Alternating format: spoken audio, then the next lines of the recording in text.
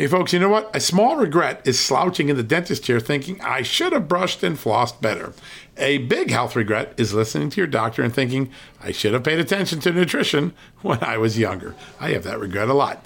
Better health today, and when it matters most, is why I take Field of Greens. Field of Greens is unlike any fruit and vegetable or green product. Field of Greens isn't watered down extracts. Field of Greens is an organic superfood.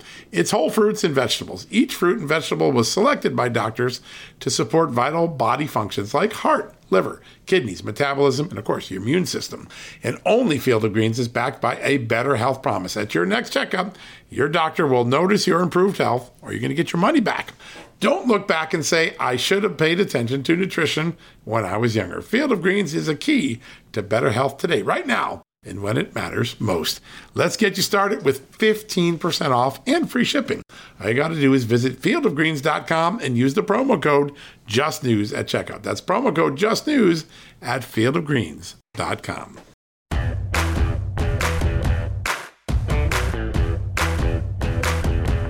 Hello, America, and welcome to a Monday edition of John Solomon Reports, the podcast from Just the News. For all of you who listened and participated and engaged in our 9/11 special this past week, thank you so much. I had a blast doing it. It was solemn, but it was also important to remember the incredible stories that people like Bernie Kerik and Frank Siller and Lee Hamilton and so many of the other great guests have. This was a nation-altering event 20 years ago in a few days now, and we're heading into a period where the nation could be altered again with so many things up in the air and uncertain, whether it's our security, our policy, our freedoms, our liberty. And I was so grateful to you, and also so very grateful to PolicyGenius.com for making that special possible, for helping us air important interviews, important information so you can learn and never forget the lessons of 9/11. And PolicyGenius.com made that possible. Remember, if you want to save money on your home and auto insurance, PolicyGenius.com makes it simple. Go there today, and they'll find a way to help you save money. On average, they save existing customers up to $1,250 a year. That's a lot of moolah, folks. $1,250 a year. That I'd like to save, and you should too. So go to PolicyGenius.com and say thanks for sponsoring that special and sign up and see how much they can save you. Why not? Why not save money on car insurance and auto insurance and homeowners insurance, right? These guys have it down to a science. They're the best. So thanks again to all our good friends there. What an important weekend of specials. All right, we've got some new news to be kicking around today. We're going to be talking about workers' rights. You can say, well, why? What's up with workers' rights? Don't workers already have their rights? Well, inside the $3.5 trillion massive spending bill, there is fear that Senator Bernie Sanders and some of the liberal Democrats are going to slip in provisions of what is known as the PRO Act. This is a piece of legislation that would really super empower unions to cripple not only companies, because they could do secondary strikes, which, by the way, are currently banned. If a union wants to protest conditions at the company where the workers are unionized, that's allowed. But if they want to force a company to stop doing business with another company that's not unionized, that is been forbidden by law.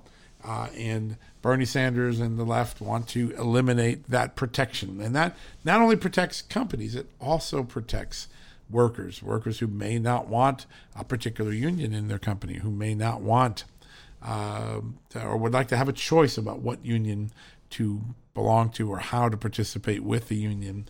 These provisions are in the bill, and we're going to bring you up to speed on them with a really great expert on this. James Shirk used to work at the Heritage Foundation, was a domestic policy advisor to President Trump, and now is the director of the Center for American Freedom at the America First Policy Institute. We've had a lot of good guests on from there.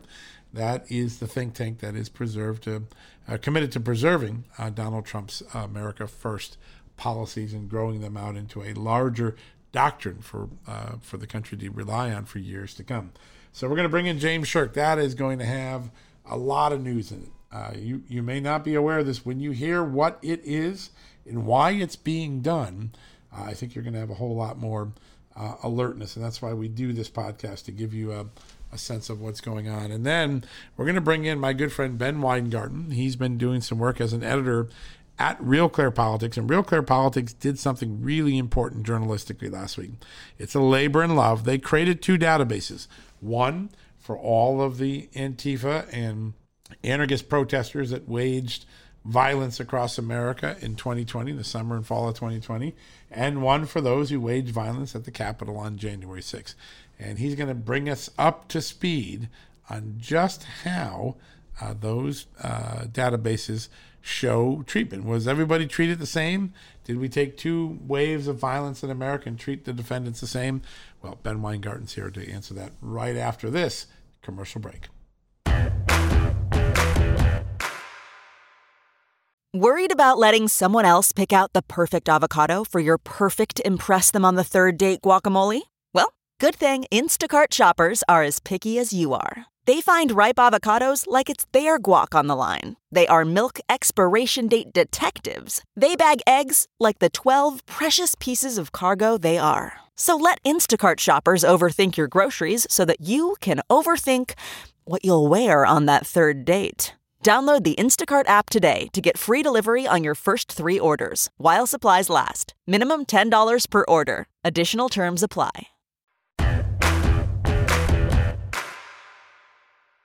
All right, folks, as promised, joining us right now is Ben Weingarten, an editor at Real Clear Politics, one of my favorite websites and a great partner with Just the News. And Ben oversaw an amazing project where they compared the treatment of those anarchists that were part of the violence in America last summer and fall with those who were part of the violence on January 6th at the Capitol, and some pretty amazing findings. Ben, welcome to the show. John, thanks so much for having me. Really appreciate it. Yeah, this is a really great example of public interest journalism. No bias, no opinion, no ulterior motive. Just taking all the facts, putting them in a database, and letting people see what happened on these 2 very violent and very memorable incidents in American history. What spurred the idea? Let's get into that. Why did RCP take this on? Yeah, so Real Clear Investigations' mission is in large part to fill the gaps that we see in largely the corporate media from the 30,000-foot perspective that we have in terms of trying to curate the best in-depth original reporting and real journalism as opposed to opinion journalism. And with respect to the entire narrative cast by not just the corporate media, of course, but the most senior officials in government, that January 6th was equivalent to 9/11 or the worst acts of the Civil War, Pearl Harbor, and beyond, that perspective of the media is evidently not the perspective shared by a substantial portion of the country. There's polling that shows, and we cite this in the context of this database, that indicates that large percentages of Americans, for example, believe that the January 6th Capitol riot ought to be investigated, as do large percentage of Americans believe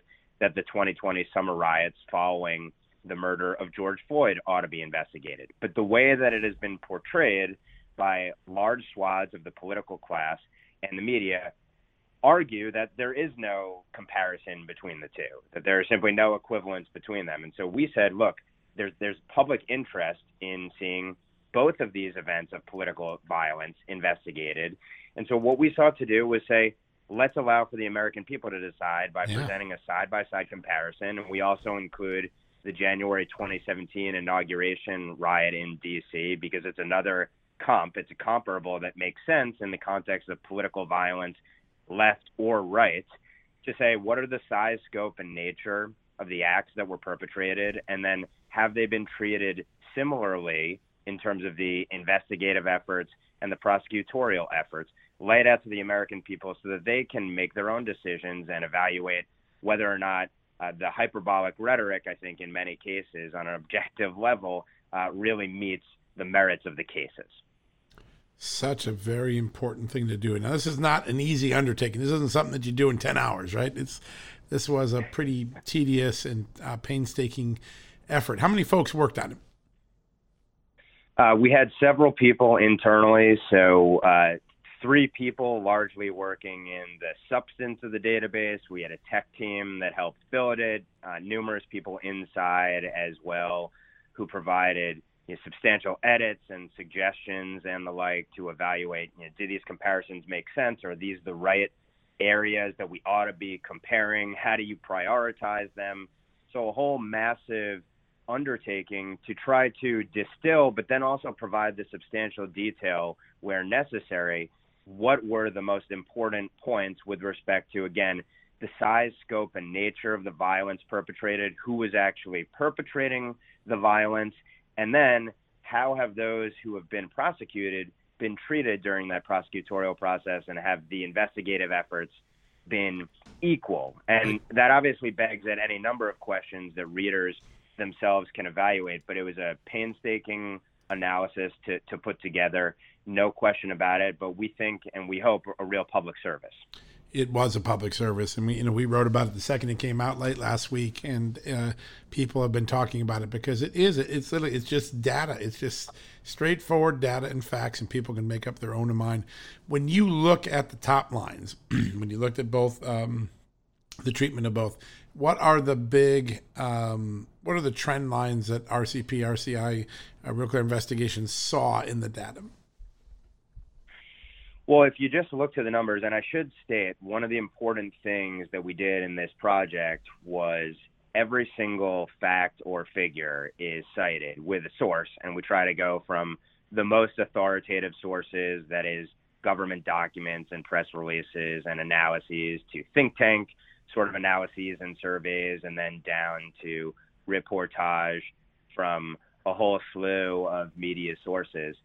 But the top line facts are these. Really, in terms of the size, scope, and nature, we talk about the fact that the summer 2020 riots resulted in 15 times more injured police officers, 30 times as many arrests, and estimated damages in dollar terms. And this hasn't really been updated, this dollar terms of $1 to $2 billion, or up to 1,300 times more costly than those of the Capitol riot. The Capitol riot had estimated damages of $1.5 million.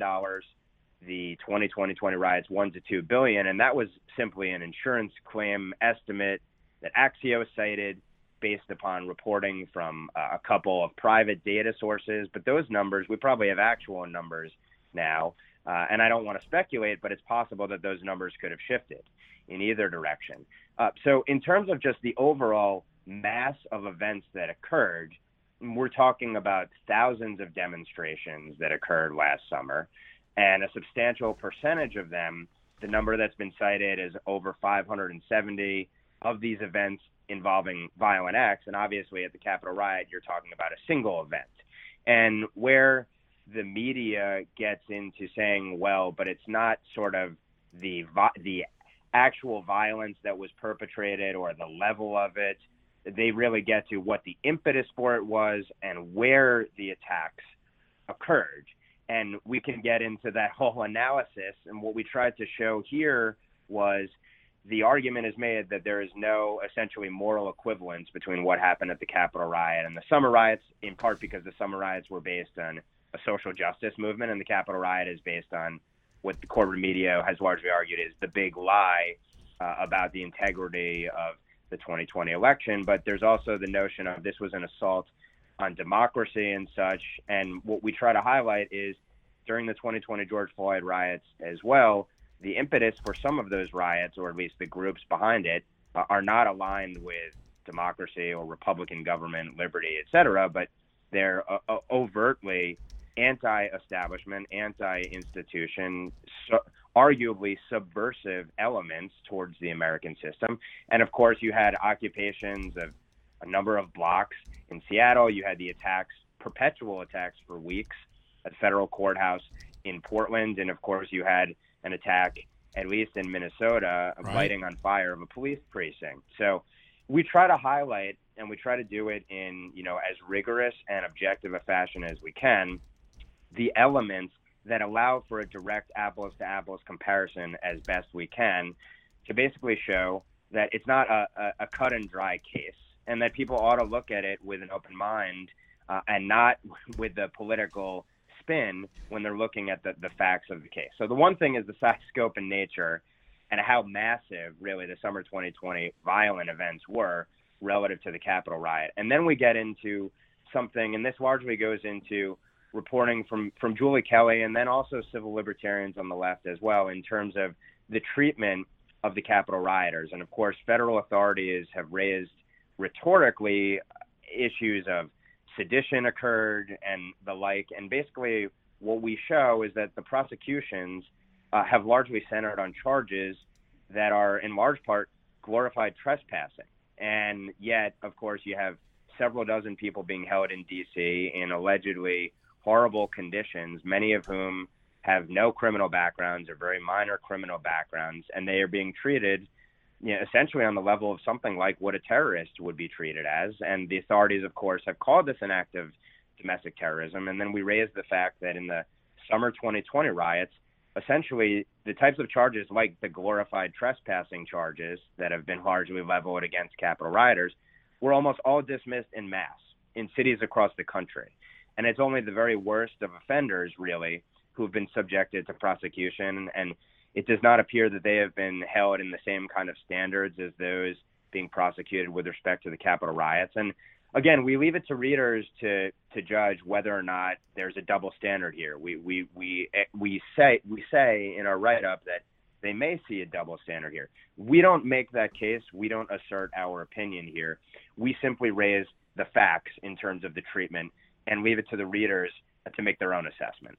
Exactly what I think American news consumers really want. They want reporters to stop telling them what to think and just give them the facts so they can make up their own mind. And this project does that so well, Ben. It's a really, really meticulously done. And the transparency is so important.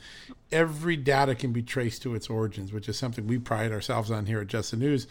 Really a remarkable thing that you can literally click through and see the core source data, where it came from, and then begin to make your own assessments. What's the reaction been to the project thus far? We haven't really seen a large reaction from those in the corporate media on this, probably unsurprisingly, given that in some sense this stands as a critique of the corporate media, which has not really done an assessment. Right before we put this out, the AP did do a report essentially trying to challenge the claim about raising issues of a potential double standard around the prosecution of Capitol rioters versus those during the 2020 summer riots. And we think this database largely points to some of the holes that might exist in that report. Again, we leave it to readers to make their own assessment there. But I do think a lot of people have been struck by the fact that, first of all, it's amazing that this comparison has to be done in this way, that the media has failed to do so. And then the fact that what we're trying to lay out is something that is very robust, again, apples to apples, to your point, with heavy citation of every single point that we lay out, that, wow, what a novel concept that this is actually being done. And of course, we're talking 18 months after the summer riots and months after the Capitol riot. But we think this is something that ought to be raised, in news reporting on these issues. Obviously, as the select committee unfolds, there may well be updates to this database pertaining to things that transpire and documents that are revealed during the select committee as well. So we expect this to be a dynamically updated database over time as more and more information becomes available and as these prosecutions take hold and we see what the ultimate results of those prosecutions are. But we think that this is something that ought to be form part of the public record when it comes to a full accounting of these events. And we're trying to accomplish what it doesn't appear many folks, either in government or in the media, want to do, yet is something of major public interest. It sure is. It really is. And bravo to you and to Real Clear Politics and to Real Clear Investigations for putting together such a public interest database. I've been thumbing through it over the last few days, and like I said, we've written some on it. We're going to write more on it. But a tremendous data set that allows us to take a look at two momentous events in American history and how the defendants and the law enforcement have treated it. And you guys have done a great job. It's a real public service.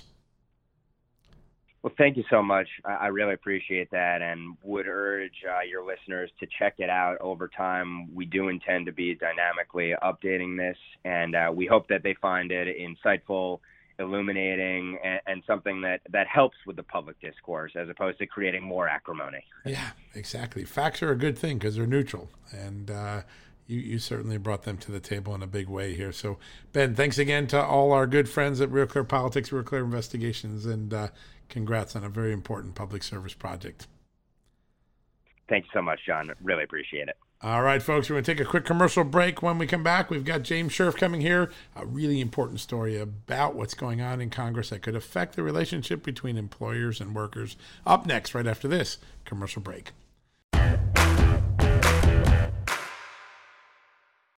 Achieving a gorgeous grin from home isn't a total mystery with Byte Clear aligners. Just don't be surprised if all of your sleuthing friends start asking, "What's your secret?" Begin by ordering your at-home impression kit today for only $14.95. Byte Clear aligners are doctor-directed and delivered to your door.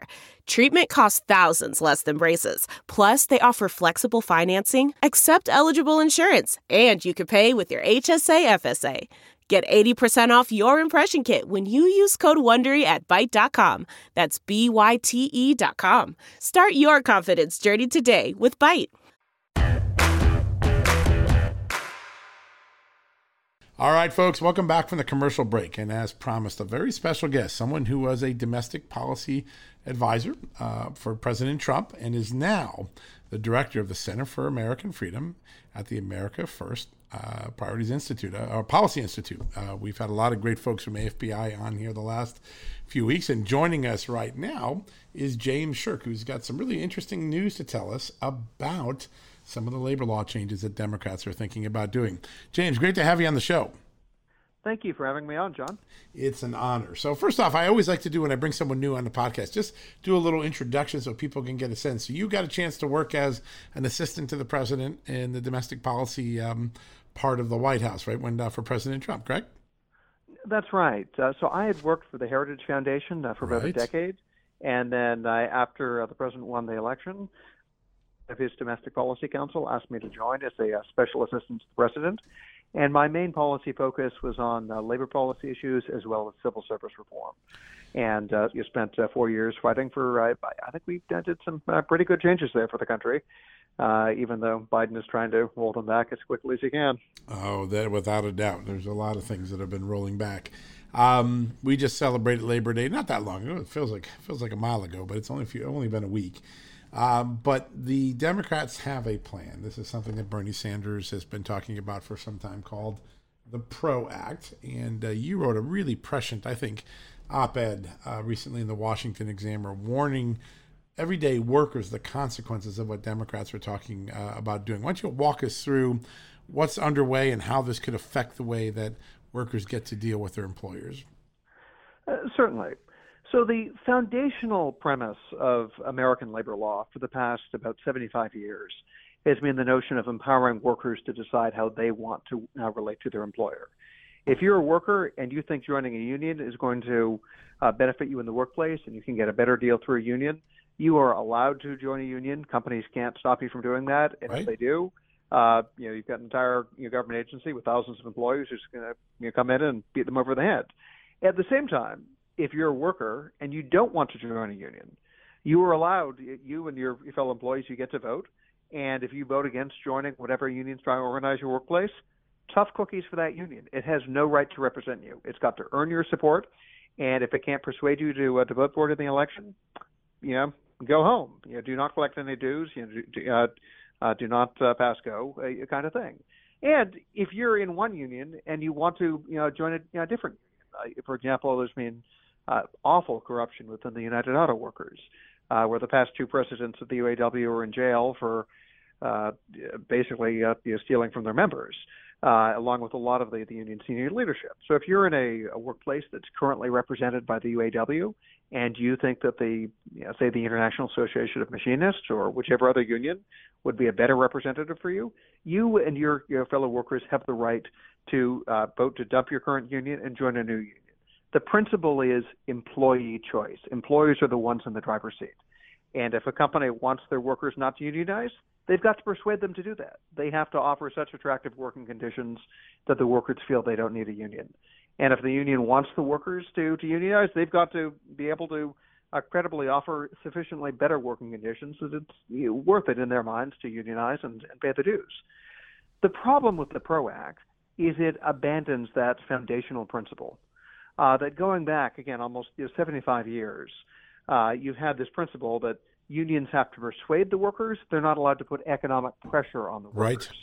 Back before you had what's known as the Labor Management Relations Act, unions were allowed to do something called a secondary boycott, which is where they basically put economic pressure on a non-union company to unionize.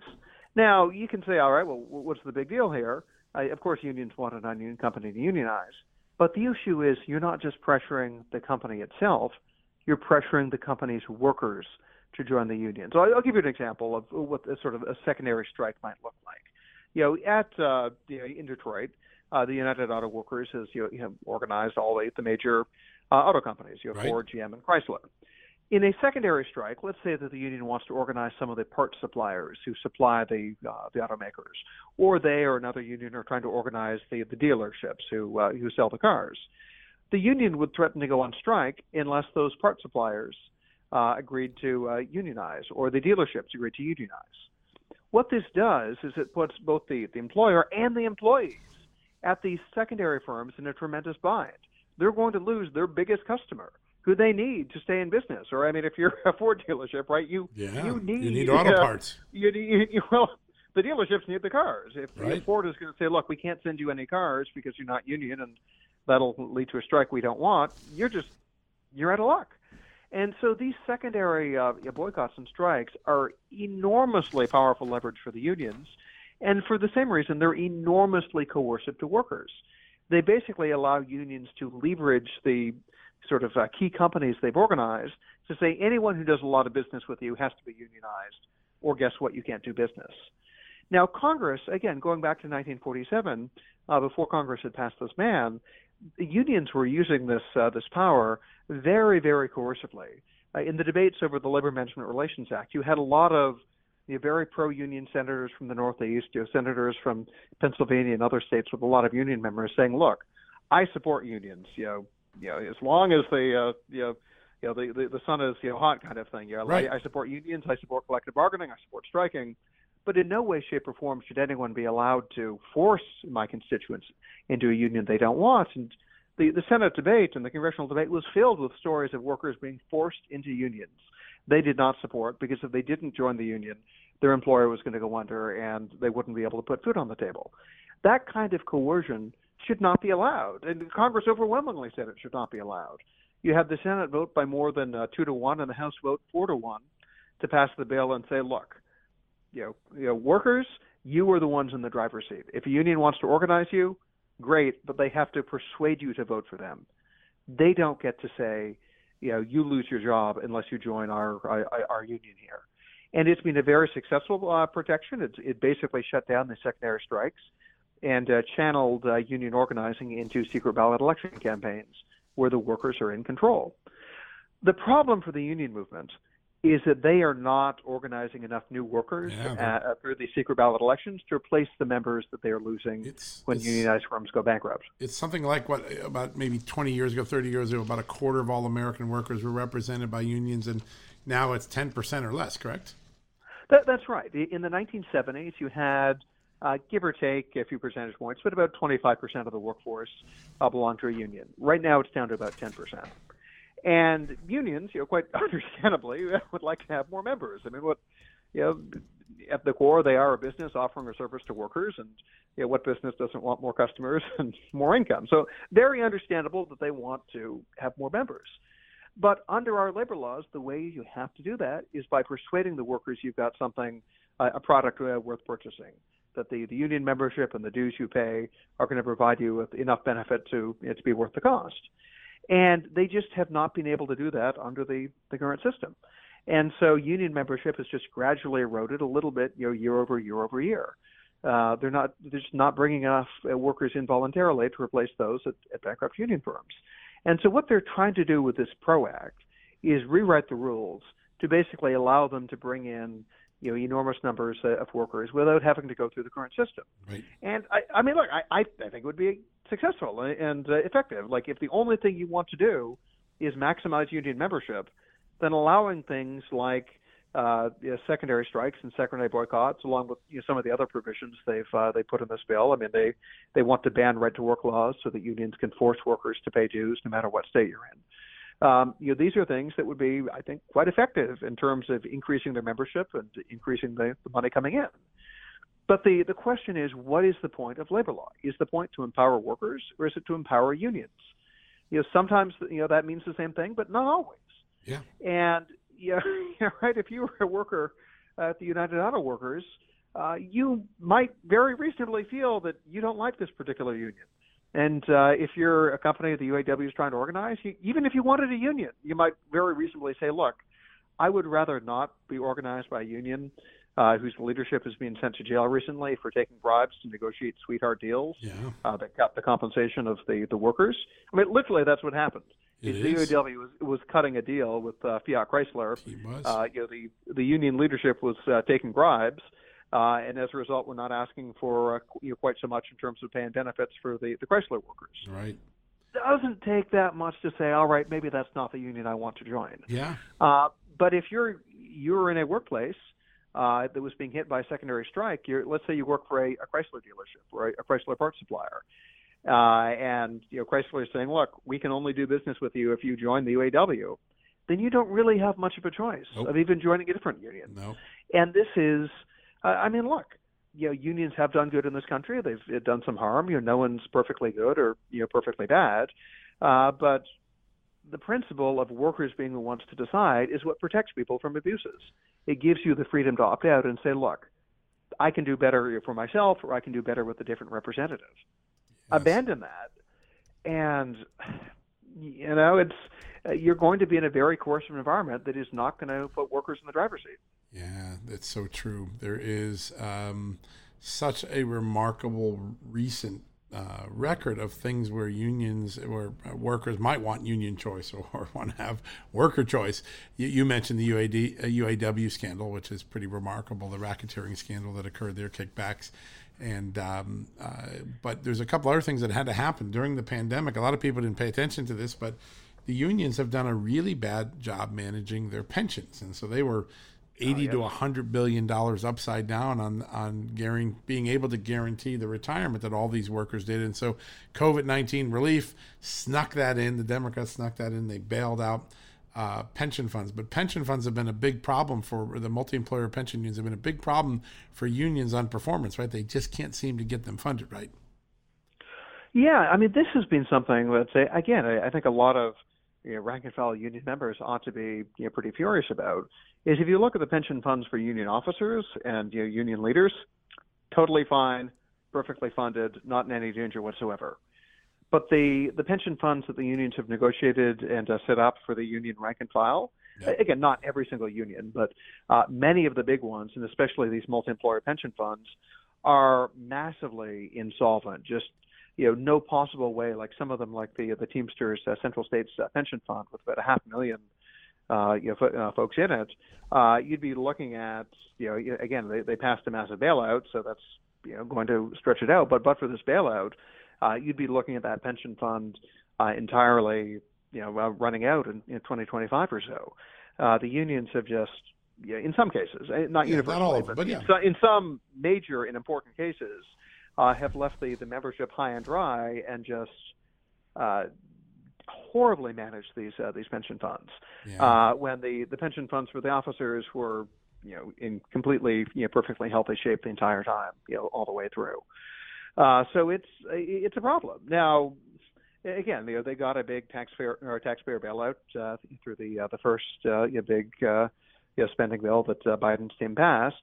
But at the same time, Medicare and Social Security are also not in the best financial shape. So how much appetite is there going to be going forward to bail out some of these union pension funds, which are providing basically benefits above and beyond Social Security, when Social Security and Medicare themselves are in such horrible financial shape? It's not something you should count on going forward.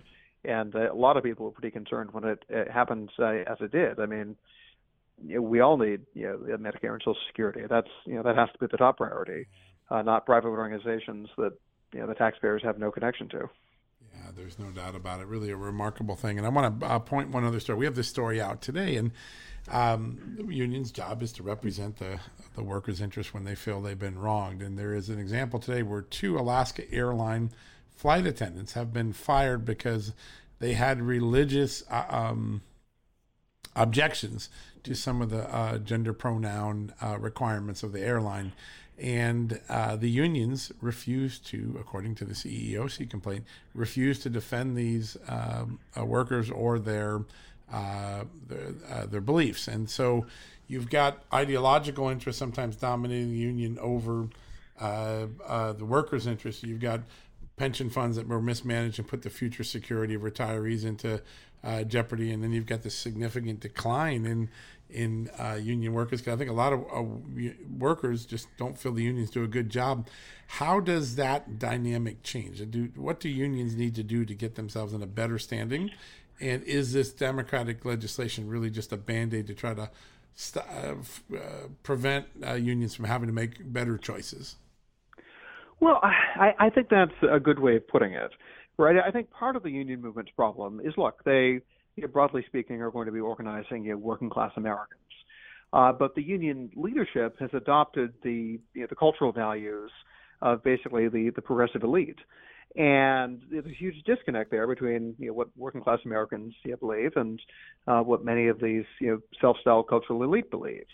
And it's just not a terribly attractive proposition to many workers to come on join an organization that believes things very differently than you see it, and is actually going to take your dues money and use it to fight to build a society which is going to call you all sorts of nasty names and say that you have to basically accede to all progressive cultural policies, or will take away your ability to earn a living and cancel you.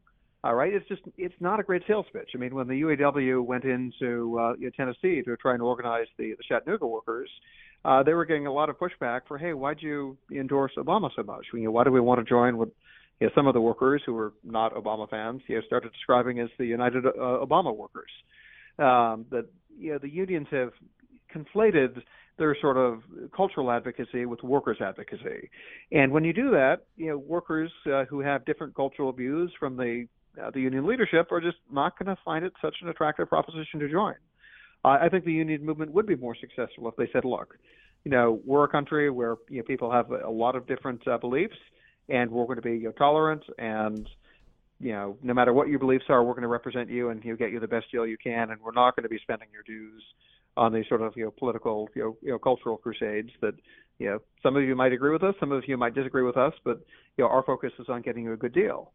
Sadly, that has not been their attitude, and what you're seeing with those airline workers just really illustrates the point that the union, like, what are you paying dues for if they're not going to defend you when you're getting fired? I mean, that is they are supposed to, they take your dues and they're supposed to defend you. And the fact that they were not willing to defend these workers because the union took offense at their religious beliefs suggests that why would anyone want to join that union unless you're, completely aligned with the union culturally? I mean, what's the point of paying union dues if the union's not going to protect you because they don't like you? Such an important point, and really a moment in American history where the relationship between workers or unions and their employers is going to be challenged. COVID-19 and these vaccine requirements. There's going to be so many moments where workers are going to ask themselves, is my union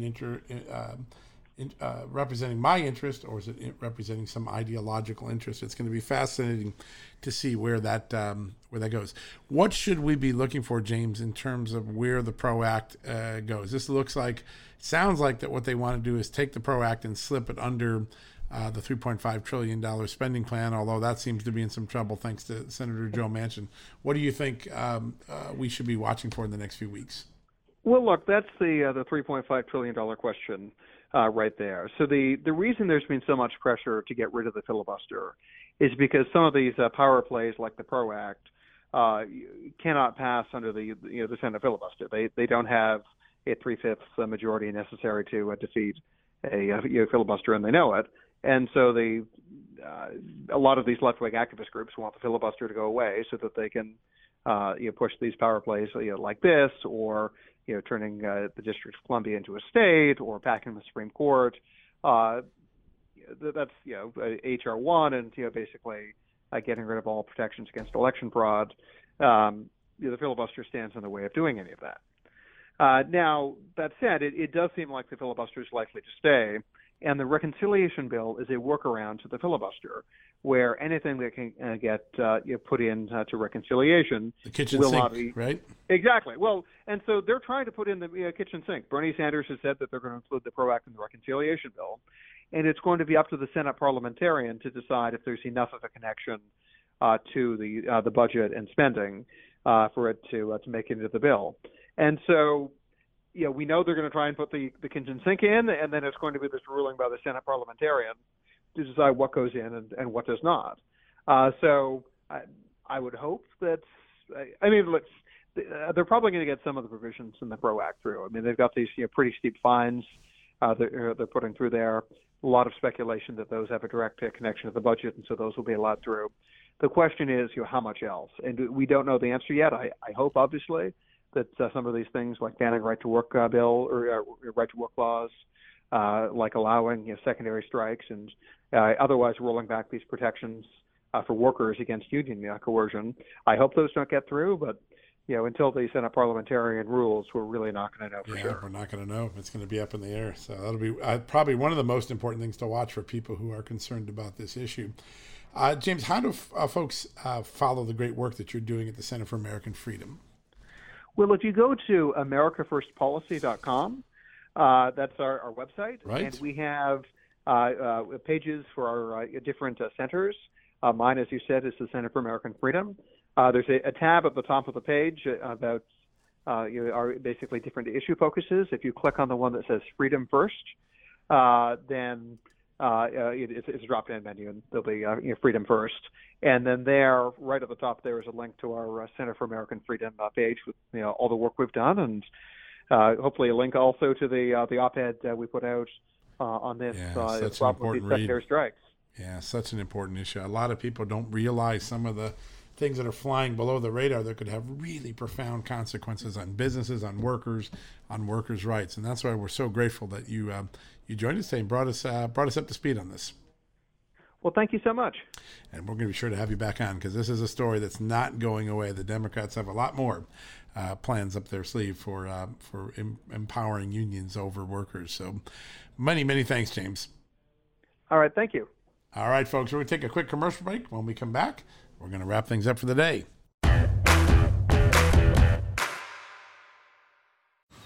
Man, that sunset is gorgeous. Grill, patio, sunset. Hard to get better than that. Unless you're browsing Carvana's inventory while you soak it all in. Oh, burger time. So sit back, get comfortable. Carvana's got thousands of cars under $20,000 just waiting for you. I could stay here forever. Carvana, where car buying meets comfort, meets convenience. Download the app or visit Carvana.com today.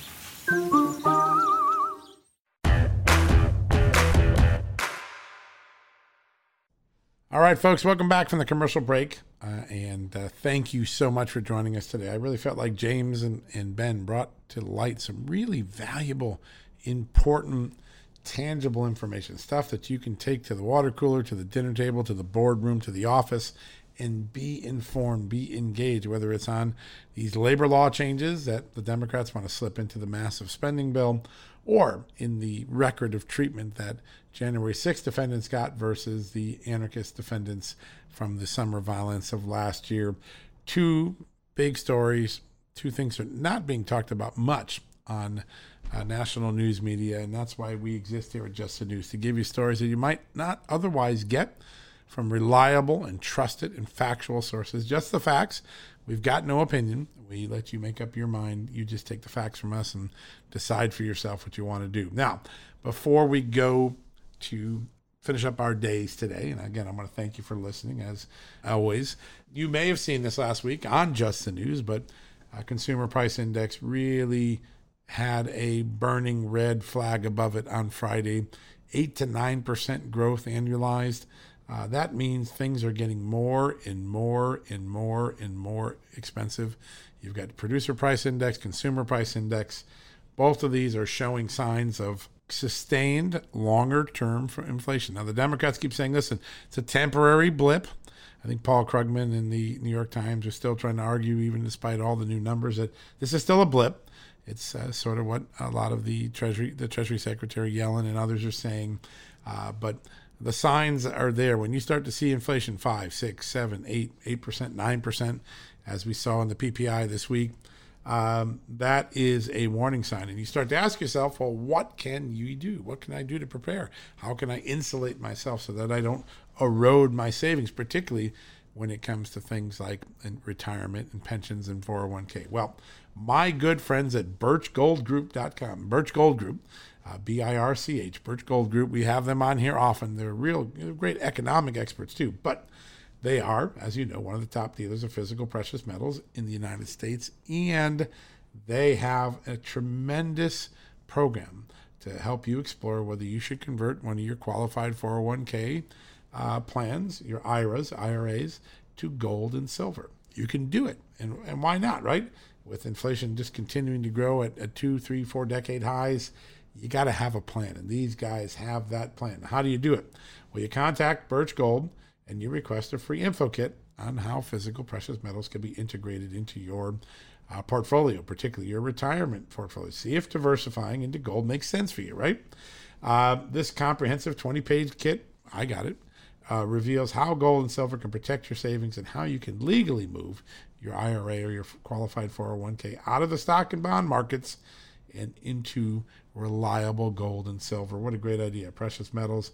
To get your no-cost, no-obligation kit, go to birchgold.com, B-I-R-C-H gold.com, birchgold.com/justnews. You know that moniker now, /justnews, right?